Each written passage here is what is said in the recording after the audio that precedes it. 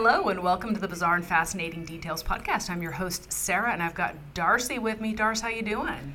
I am burning alive in my home because it's summer in Alabama.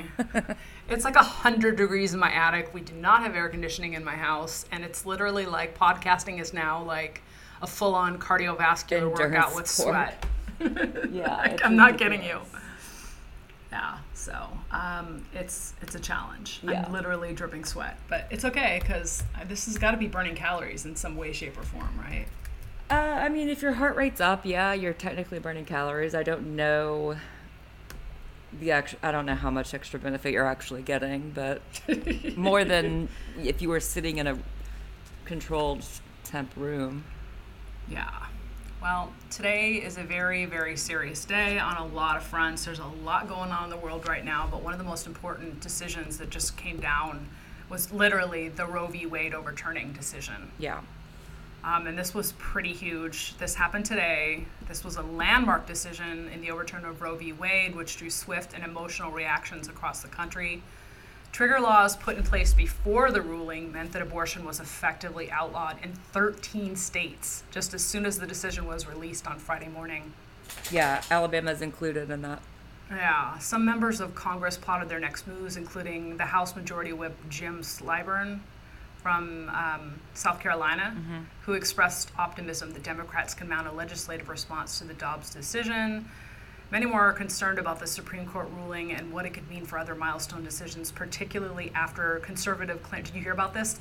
Clarence Thomas called for the Supreme Court to reconsider gay marriage and contraception after the Roe ruling. So, yes. So I had heard rumors about this kind of, the triggering other... the overturning of other very, very protections, serious rulings. right. But which states can ban abortion? Right, so you said Alabama was one of them. 22 states have laws that could be used to restrict the legal status of abortion. And 4 West Coast states vow to protect the abortion within their borders and kind of be safe states, safe haven states for people that want to have abortions. But Republican lawmakers moved to ban abortion in about half of U.S. states following this landmark decision to overturn Roe v. Wade. And then a cluster of Democratic states, primarily on the West Coast, are standing apart in a vow to protect abortion. But on Friday, governors in California, Washington, and Oregon, and Nevada promised to protect reproductive rights and help women traveling west seek abortions, as communities now expect an influx of visitors in search of safe places to get the procedure done. California, Washington, and Oregon joined forces in what officials call the West Coast Offense. They want to locally protect and expand abortion rights that are being outlawed across the U.S., but leaders are signaling worry about what has yet to come and what other reversals may be in store after the death of Roe v. Wade. So 26 states are certain or likely to ban abortion as a result of the decision. Yes. Companies like Match.com, Bumble, Amazon, Citigroup, Salesforce, Tesla, Yelp, Lyft, and JP Morgan have begun to cover travel expenses for employees who want to get abortions if they don't have procedures in their home state before the official ruling came out. So some experts worry that these bans could also trickle down to restrict the use of emergency contraception and birth control, particularly the morning after pill. The rhetoric has clearly been increasing over the past several years, says Mara Gendal-Power, Director of Birth Control Access at the National Women's Law Center. There's definitely a domino effect, which I think people are really starting to wake up to. Health experts say what's particularly driving this legislation is the misconception that emergency contraceptives are able to terminate a pregnancy. Right. Medications do not work to terminate or abort a pregnancy, say doctors. If the patient were pregnant and took Plan B, it does not increase abortion and doesn't have any effect on the ongoing pregnancy. So what essentially did Roe v. Wade say? Right. I don't think it means what people think it means. It's in many cases. I know it's a healthcare protection, and that within that was the protection for a safe abortion access. So today what happened was Roe v. Wade was overturned, and Roe v. Wade itself was a 1973 decision, and it was a landmark case of the U.S. Supreme Court in which the court ruled that the Constitution of the U.S. generally protects a pregnant woman's liberty to choose to have an abortion. The decision, which struck down many U.S. federal and state abortion laws, fueled an ongoing debate in the U.S. about whether to or what extent abortion should be legal, who should decide the legality of abortion, and what role the moral and religious views in the political sphere should have in this. And it shaped debate concerning which methods the Supreme Court should use in a constitutional adjudication. So this decision didn't necessarily ban abortion, but it kicked it back to the states. Yes. The states now have the right to decide whether abortion is going to be legal in each individual state. So it's not federally protected anymore. Each state has the right to make its own decision on this, which is what this is saying. So it's not an out and out ban of abortion. It's basically the states have the right to choose that on their own. So there are some states that chose to keep it and some states that chose to ban it already. And like they said, there are about 22. Yeah, so there's 13 states that had the trigger laws, which means as soon as Roe was overturned, these laws go into effect. Alabama is one of those. So I'm just going to read a tweet from one of the House representatives from the state of Alabama. Overturning Roe means that 13A-13-7 is now the law in Alabama. The law making abortion a Class A felony won't go into effect until the injunction is lifted. But as it stands, abortion, except to preserve the mother's life or health, is now a crime in Alabama. And they will also prosecute persons for conspiracy if they help a woman travel to another state to get an abortion. Wow, that's pretty intense. Yes. So I think too, part of the larger concern is people's kind of feeling like this is going to be, like I said earlier, a domino effect, and that the courts are now going to have an influx of cases that are going to be civil rights type cases on major decisions that have been made over the last couple of decades, and overturning those as well, in particular the rights for people that of the LGBTQ communities. And I do want to point out also, there are a list of 83 elected prosecutors across the country who have pledged today to use their discretion and not criminalize persons who seek or provide abortions. There is a statement that has been released. It's the fairandjustprosecution.org. And there are 83, and there are many prosecutors on this list that are in some of these states with trigger laws, including one from Birmingham, Alabama. So, so it's contentious, even in the states where you have the trigger laws. Yeah, I just want to make it clear, we're not coming out on one side or the other on this. I'm not going to talk about opinions. I'm not going to talk about belief systems that I hold myself. I'm just talking about what's going on right now in the world and what people are concerned about myself. So please don't take anything that we say when we talk about this as our personal opinions. Okay, switching gears. Do you ever get that feeling in the morning where you just don't want to wake up and you're really struggling to make it through the day and you just feel like you need a nap? Only every day. Yeah, me too. I live on caffeine, and it's really problematic because I get the jitters, I get the blood sugar spikes, I get like the tremendous up and downs throughout the day, and extreme fatigue. It's one side or the other, and then at night when it's time to go to bed, I'm so hyped up on caffeine that it's hard to like wind down, right? Well, our friends at Magic Mind really have provided an alternative for this. They have this amazing little, about 2 ounces of like a shot, and it's kind of got a matcha flavor to it, but it's so awesome. Darcy, what do you think about this beverage? Yeah, so along the same lines as you, I have insomnia. I've had insomnia now for longer than I haven't had insomnia. I just did that math last week, and that sucks. So what ends up happening is I'll be working, and I'll just be sitting at my computer plugging along, and I'll be still sipping on my coffee at 12 o'clock or 1 o'clock in the afternoon, not realizing that because I'm so tired all the time, it's a cycle that I drink caffeine throughout the day, and I drink caffeine way too late in the afternoon to help me fall asleep, even if that were, not a problem for me, which it already is. And so it just becomes an everyday cycle of being tired, having too much caffeine, not sleeping. It's a whole thing. So when we got these Magic Mind samples, I was very excited to try them because I'm looking for anything that will help me cut back on my caffeine. This has replaced my caffeine. I don't drink coffee anyway, but I used to drink that chai tea in the morning, and it was a lot of sugar, and so I was having some spikes and a little jitteriness with it, and I just started taking this little 2-ounce shot of the Magic Minds instead, and it's been awesome. It's really provided me with a lot of focus and clarity and energy that's steady throughout the day, and plus I feel like I'm doing good things to my body because it has some awesome ingredients. Want to talk about what's in it? Exactly. Yeah, so there's L-theanine, which when paired with caffeine, this is, it helps with focus and attention. And I think for me, this is probably the biggest thing that I need help with because I'm not like you. Like, I can't give up my coffee in the morning entirely, but I for sure have cut back. Like, instead of having a half a pot, I'm having like 2 cups or maybe 1 cup in addition to this Magic Mind. And I'm not noticing any kind of differences in my ability to get things done, my focus, my attention, anything like that.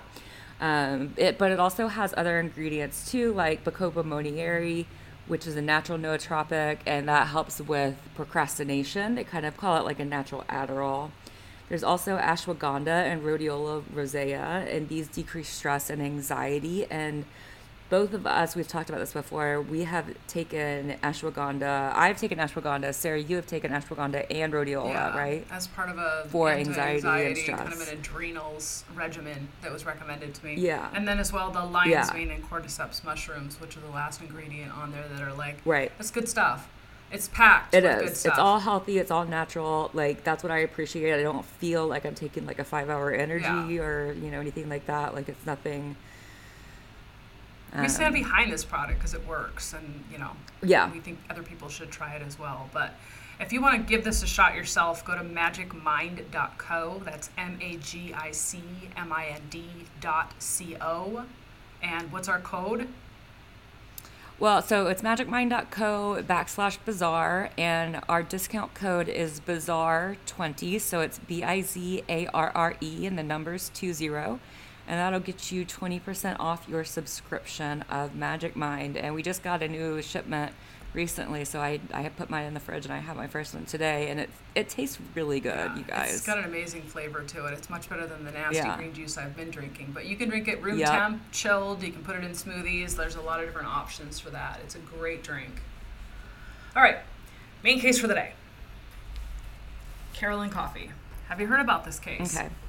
I have not heard about this case. Okay. So we're going to go to the lovely area of upstate New York in Ithaca. Okay. And it's the southern end of the state, and it's kind of an oasis and as a part of the Finger Lakes region. This is the home of the Ivy League school, Cornell, and it attracts brilliant minds from all over the world, basically, for the last couple of decades. The town is actually pretty cosmopolitan, but still has kind of a small town charm up there in Ithaca. There are lakes, rivers, hills, waterfalls, a bunch of different beautiful scenic things that give this area a very breathtaking kind of a feel to it. And outdoor enthusiasts flock to this place to enjoy the gorgeous northeastern sights. Okay. Carolyn Coffee had moved to the area in 2009. She's 28 years old at this time. Let's talk a little bit about her. She was born in Dublin, Ireland in 1980. Ooh. Her family moved to Pennsylvania when she was a toddler. She was a great student. She went on to a very prestigious prep school, and then she studied biology at the University of Scranton, which I guess is a pretty good school. And as an undergraduate, she got lots of accolades and attention for her research that she was doing. She then ended up going on to Cornell, skipping her master's degree and going straight to her PhD, which seems insane to me. It's actually not terribly uncommon.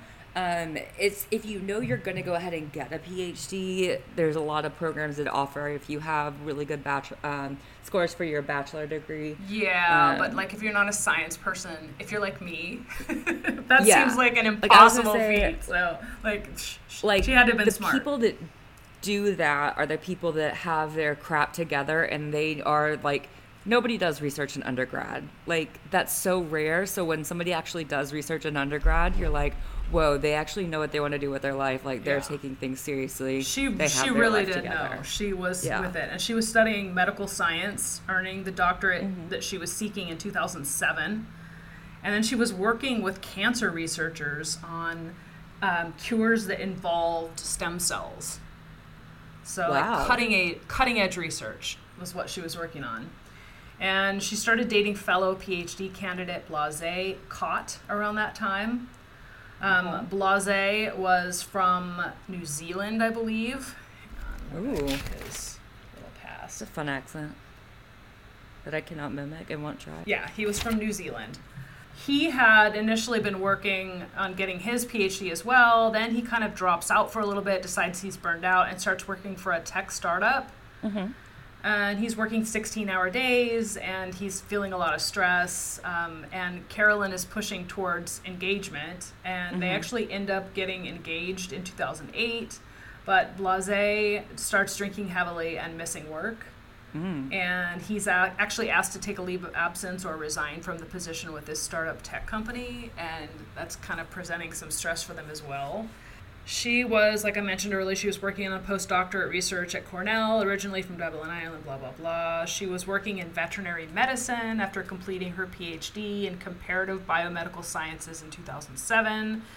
She was determined to make a difference and further the important research that she'd been working on to find a cure for cancer with stem cells. Wow. So she had, shortly before this whole thing happened, she had gotten married to her 24-year-old boyfriend, Blase. Okay. And like I mentioned, he's originally from New Zealand. He was a computer tech guy, and he was working on his PhD in information science. Okay. So these two brainiac newlyweds loved the gorgeous outdoor lifestyle that they'd been living, and they frequently engaged in Ithaca's sites. They ran together. They did a lot of outdoor sports and activities. They just seemed like, from the outside, like this perfect couple, which is what we always say. Sure.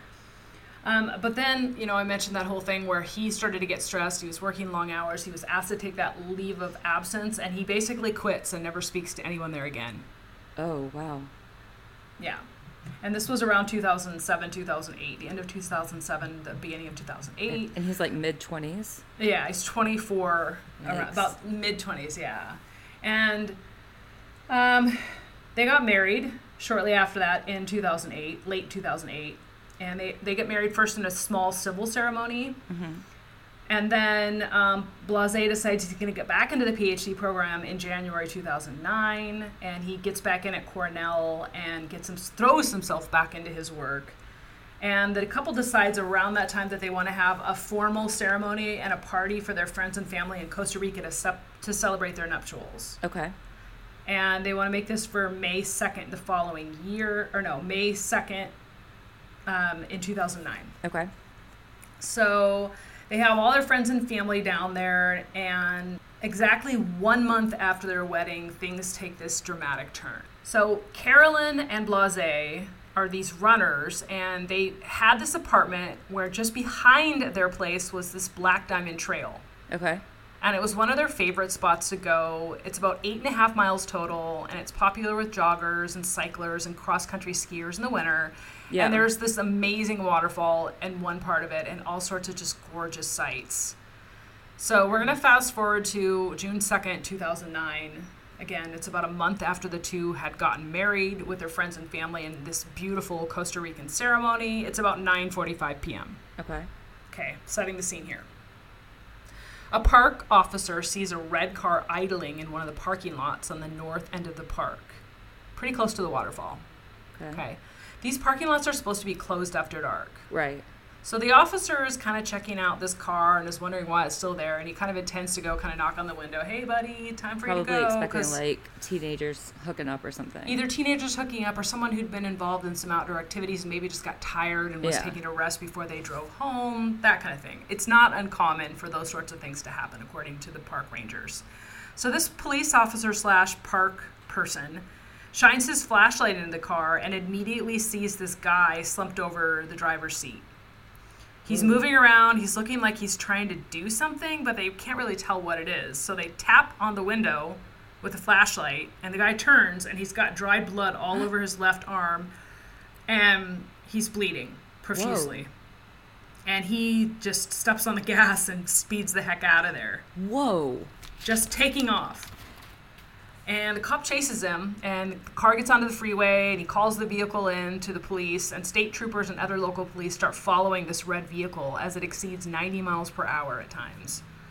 And it's weaving in and out of traffic, and it's like 10 o'clock at night, so it's not super, super busy, but eventually it has to slow down, and it runs off the road into a strand of trees and basically wrecks the car. Oh my gosh. Into a stand of trees and basically wrecks the car. The driver was unconscious by that point, and he's dressed in his bathrobe. He's clutching a utility knife, and it's clear that he slashed his own neck in multiple areas, or cut himself on his neck in multiple areas. The police take away the knife, and they render first aid. Okay. Eventually, the paramedics arrive, and they render first aid. Yeah. The police take away the knife, and the paramedics arrive and render first aid, and the driver comes to, and they check his ID and ask him, what's going on, where are you? And he starts asking about where his wife Carolyn is. Oh, no. And asks them if they can go check on her. And as time is passing, he is getting more and more upset. And eventually they take him away for medical care, where they go do like a welfare check on Blase's wife at their apartment. Okay. Which is not far from there because they live near the Black Diamond Trail, right? Okay. When they get there, they see that the apartment is on fire.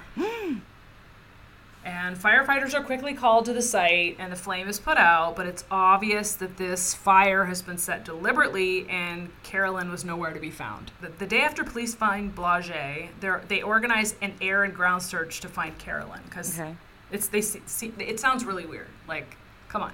Yeah. He's not giving him any information. He's really worried about her. He slashed his own throat, so something's got to be going on here. So he's probably also, like, in a psychological hold, too. Yeah. At the hospital, right? And I don't know whether his name is pronounced Blase or Blage. Okay. Blazej. But it's pronounced I think it's pronounced Blage. Okay. Anyway, the police had organized this air and ground search to find Carolyn, and unfortunately, a few minutes into the search, a cyclist who had no part of this search party finds Carolyn's body.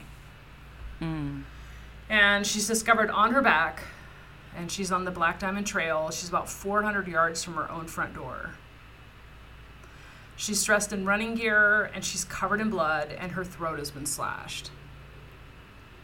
Okay. Her cause of death was determined to be from blood loss, obviously, and it's estimated that it happened in under 2 minutes because of the degree in which, the slicing occurred. Right.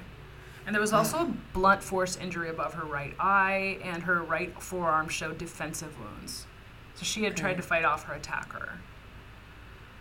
Blage was immediately arrested for second-degree murder, and he lawyered up pretty quick and got a pretty experienced lawyer, not a run-of-the-mill public defender. I'm not sure whether he just got lucky in the public defender pool or if he was able to actually hire this top-notch attorney.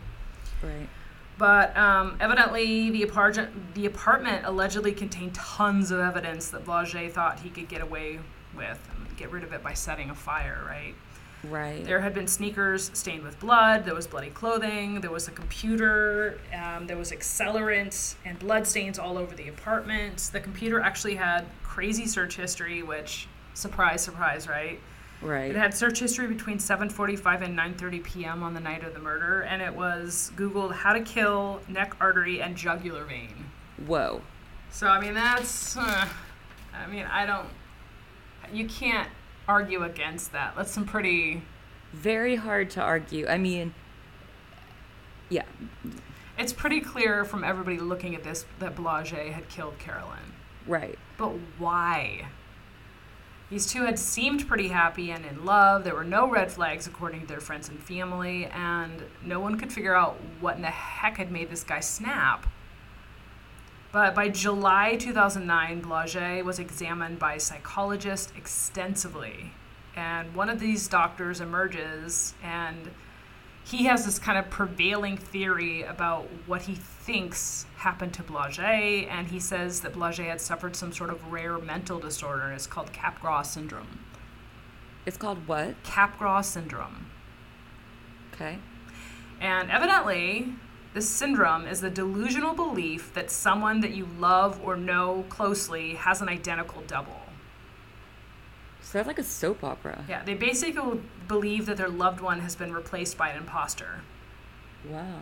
It can be belief in a person, animal, or object, and it can affect men and women, and is more common in women, but also can affect children, and it's usually associated with Alzheimer's or dementia, where memory or sense of reality are impacted. However, this particular condition can also be caused by schizophrenia or brain injuries, epilepsy, etc. There's no known treatment, but treatment of the underlying condition often helps. Mm-hmm. So they start to kind of look at Blaget's past and see that he was born in 1984 to a Polish family that lived in Africa. Okay. So his mother was a doctor, so they were traveling and doing medical care in Africa, and Blaget was frequently sick. He's known to have had malaria twice before the age of 5, which can significantly impact a growing brain. The family returned to Poland and then immigrated to New Zealand, where they settled permanently. Blaget was intelligent, quiet, obedient, and sensitive. Again, I said his mother was a doctor, and she was a vocal supporter of her son, though he seemed to have intense arguments with his father often. By the age of 15, he was having paranoid delusions, believing he was being watched and kind of taped. He believed he would be picked to be some sort of top secret agent someday, and that's why people were watching him. Again, very delusional. That's very early for if that's schizophrenia. It's one of the symptoms of schizophrenia, a type of schizophrenia, but that's very early for that onset. It is, but it's not surprising considering he'd had the malaria twice before, so something in his brain chemistry could have been impacted by that. Because malaria is isn't that swelling of the brain, and there's some pretty severe symptoms that occur with malaria, right? Yeah. In any case, his father testified that his son was always curious about electrical outlets and was known to believe that many had cameras in them, and they were designed and put in to watch him and record his every move. But this Blaget was very smart, and he was able to function normally through the years and kind of fit in, even though he was having these delusions. Did he take medication? It does not appear that he did. Interesting. But after graduating from college in New Zealand, Blaget began studying at Cornell, and he seems to be well-adjusted, according to the people that knew him. Okay. But the stress of this job issue and getting a PhD is extremely stressful, right? Hey, hello, hi. Right? So this is mounting, and basically when they decided to take the trip to Costa Rica to get married and have their family join them, they had to take anti-malaria drugs.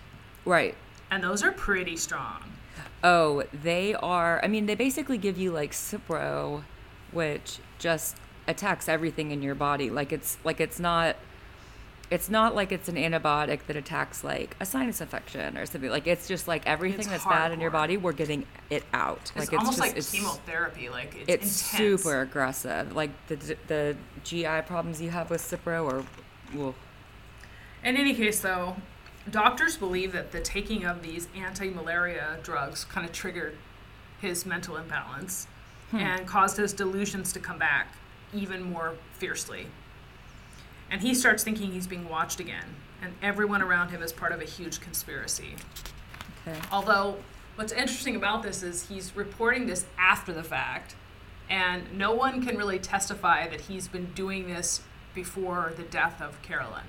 Right. So they talk about how he had some strange beliefs as a child, but it's more like him talking about it now and embellishing on it now because it provides him with an excuse. Right. And I mean, I guess if he was having these paranoid responses, the only person that he would be talking to about it might conceivably be his wife. So and she's not here to tell the story, right? So he believes he's being tested and couldn't reveal this to anyone, even though he's becoming more and more delusional each day. He says he didn't talk to Carolyn about this at all. He just hid it because he thought she was part of this. Oh. He then was convinced that Carolyn had been replaced by someone that looked just like her in this massive plan to test him, and that killing her was the only way that he could end this test. So late May, Blaget decides he's going to kill Carolyn, and he admits to this. June 2nd, when Carolyn got dressed to go for a run, her husband hides a utility knife in his clothing so he can, quote, kill the imposter. As the jog started, Blaget lets Carolyn run ahead a little bit and grabs a piece of metal pipe that he randomly found on the ground and hits her. Jesus. And she's trying to defend herself, but she was no match for him, and he used the Right. box cutter to slash her throat. Then he drops her on the ground before running home, changing clothes. He says that he intended to kill himself and that he'd gone to this bridge and was intending to jump, but changed his mind. And then he gets the box cutter and comes back to the park in his bathrobe and starts conceivably trying to slash his own throat. Why would he, if he thought that he was doing a good thing, why would he kill himself?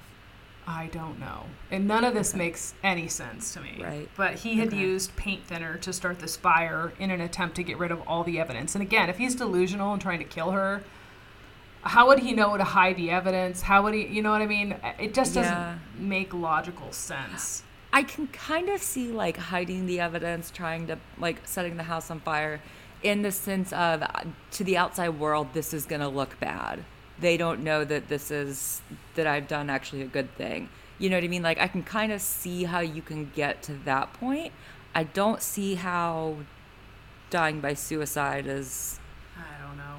But he had decided he was going to do that. He said he gained his lucidity and was going to commit suicide, and that's when he was spotted. That's when he was spotted by the park officer. Okay, he gained his lucidity. Okay, that's so what he snapped out of it. Yeah, which just seems awfully convenient, right? Right, sure. Blaget's doctor believed that the anti-malaria drug induced this psychotic break. As I mentioned earlier, this chloroquine was what he was given as an antibacterial drug.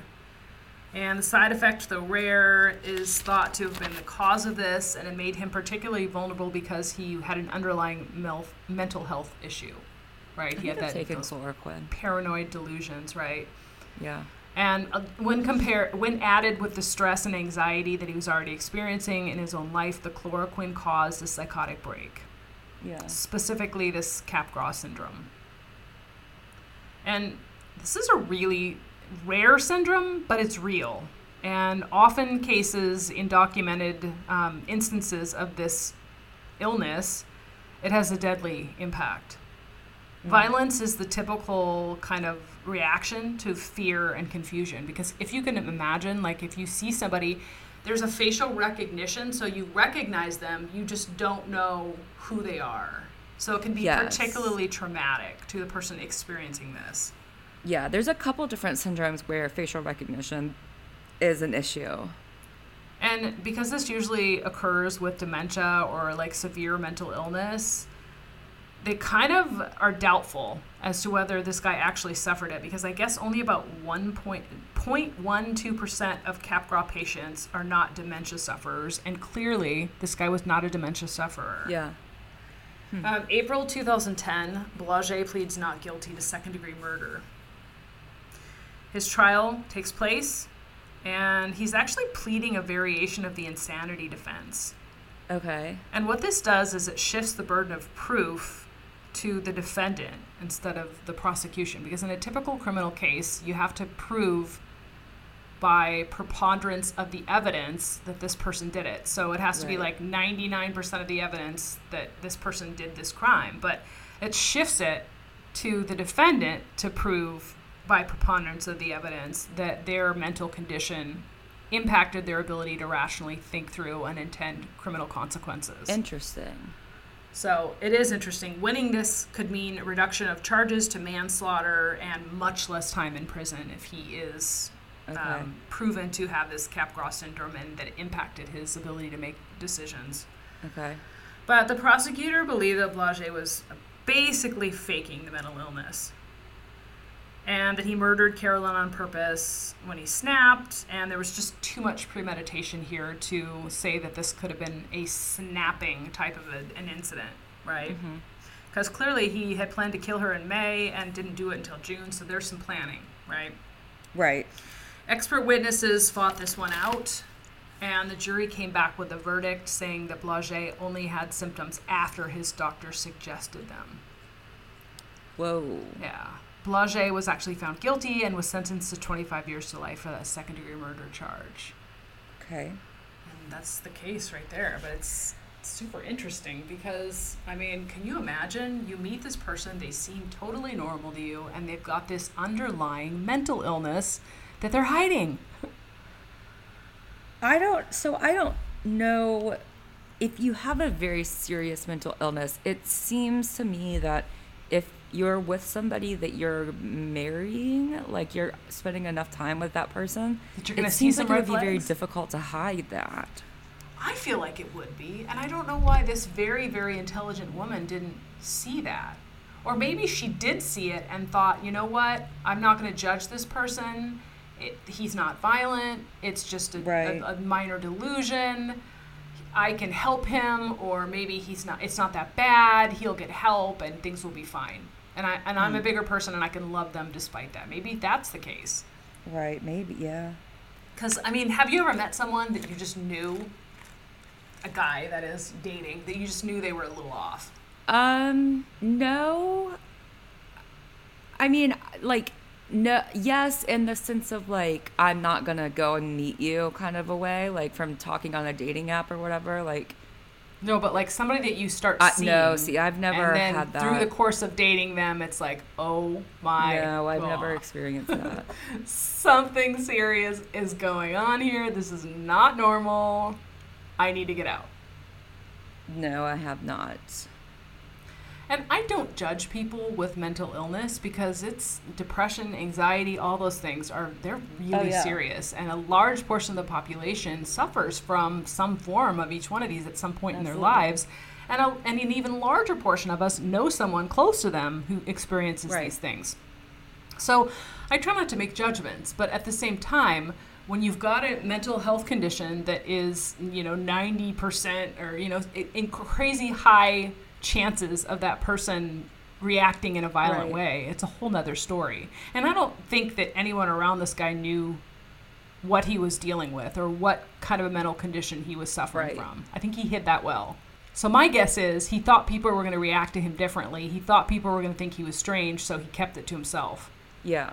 Which is, I think, what a lot of mental health sufferers do. They don't want to be It is. judged.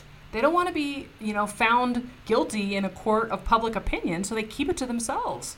Yeah, there's still a stigma around seeking help for mental health issues, and Absolutely.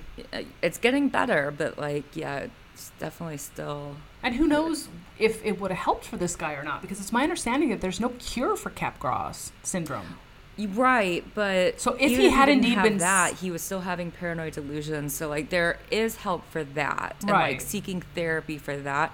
And the biggest thing I kind of want to mention is going back to noticing it in a relationship or anything like that. Yeah. It is not your responsibility to manage your partner's mental health. Right. You can support them, you can love them, you can help them, but they have to manage their mental health. It's not their fault, but it is their responsibility. Yeah. That's so just kind of, I just wanted to put that out there.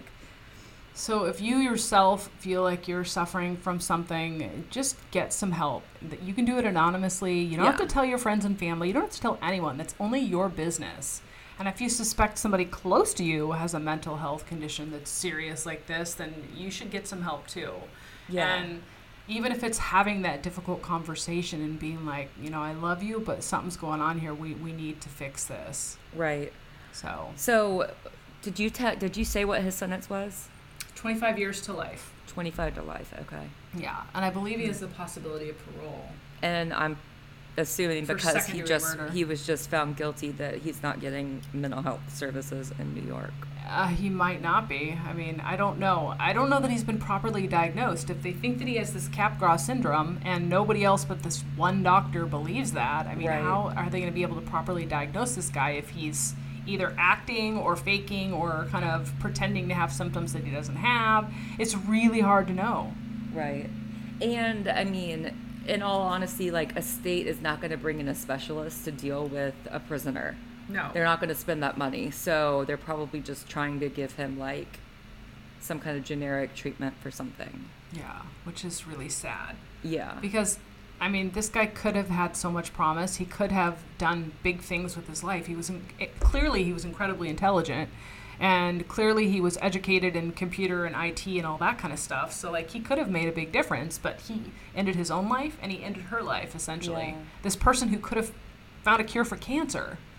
Yeah. It's incredibly tragic and sad.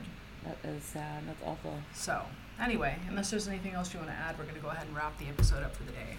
I don't. That's crazy. I've never heard of that syndrome before. I think it's pretty rare that you mention like a psychological thing I haven't heard of. Yeah, absolutely. So, fascinating. If you have any questions, comments, or suggestions, or you yourself know one who has had something like Capgras syndrome, shoot us an email. Like, we're more than happy to give you a shout out on the show and talk about it and get into it in more detail. Our email address is thebfdpodcast@gmail.com. We also do occasionally post pictures on social media. Darcy, what's our social media? Yeah, we are at the BFD Podcast on Instagram.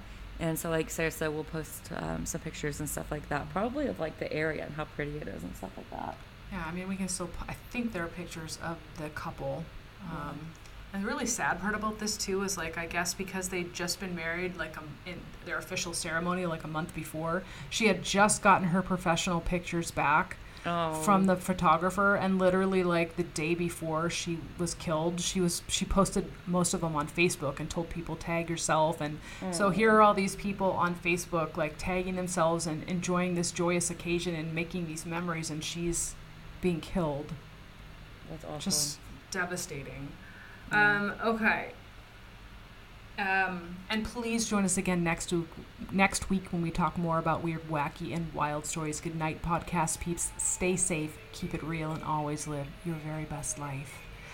Bye. Bye, guys.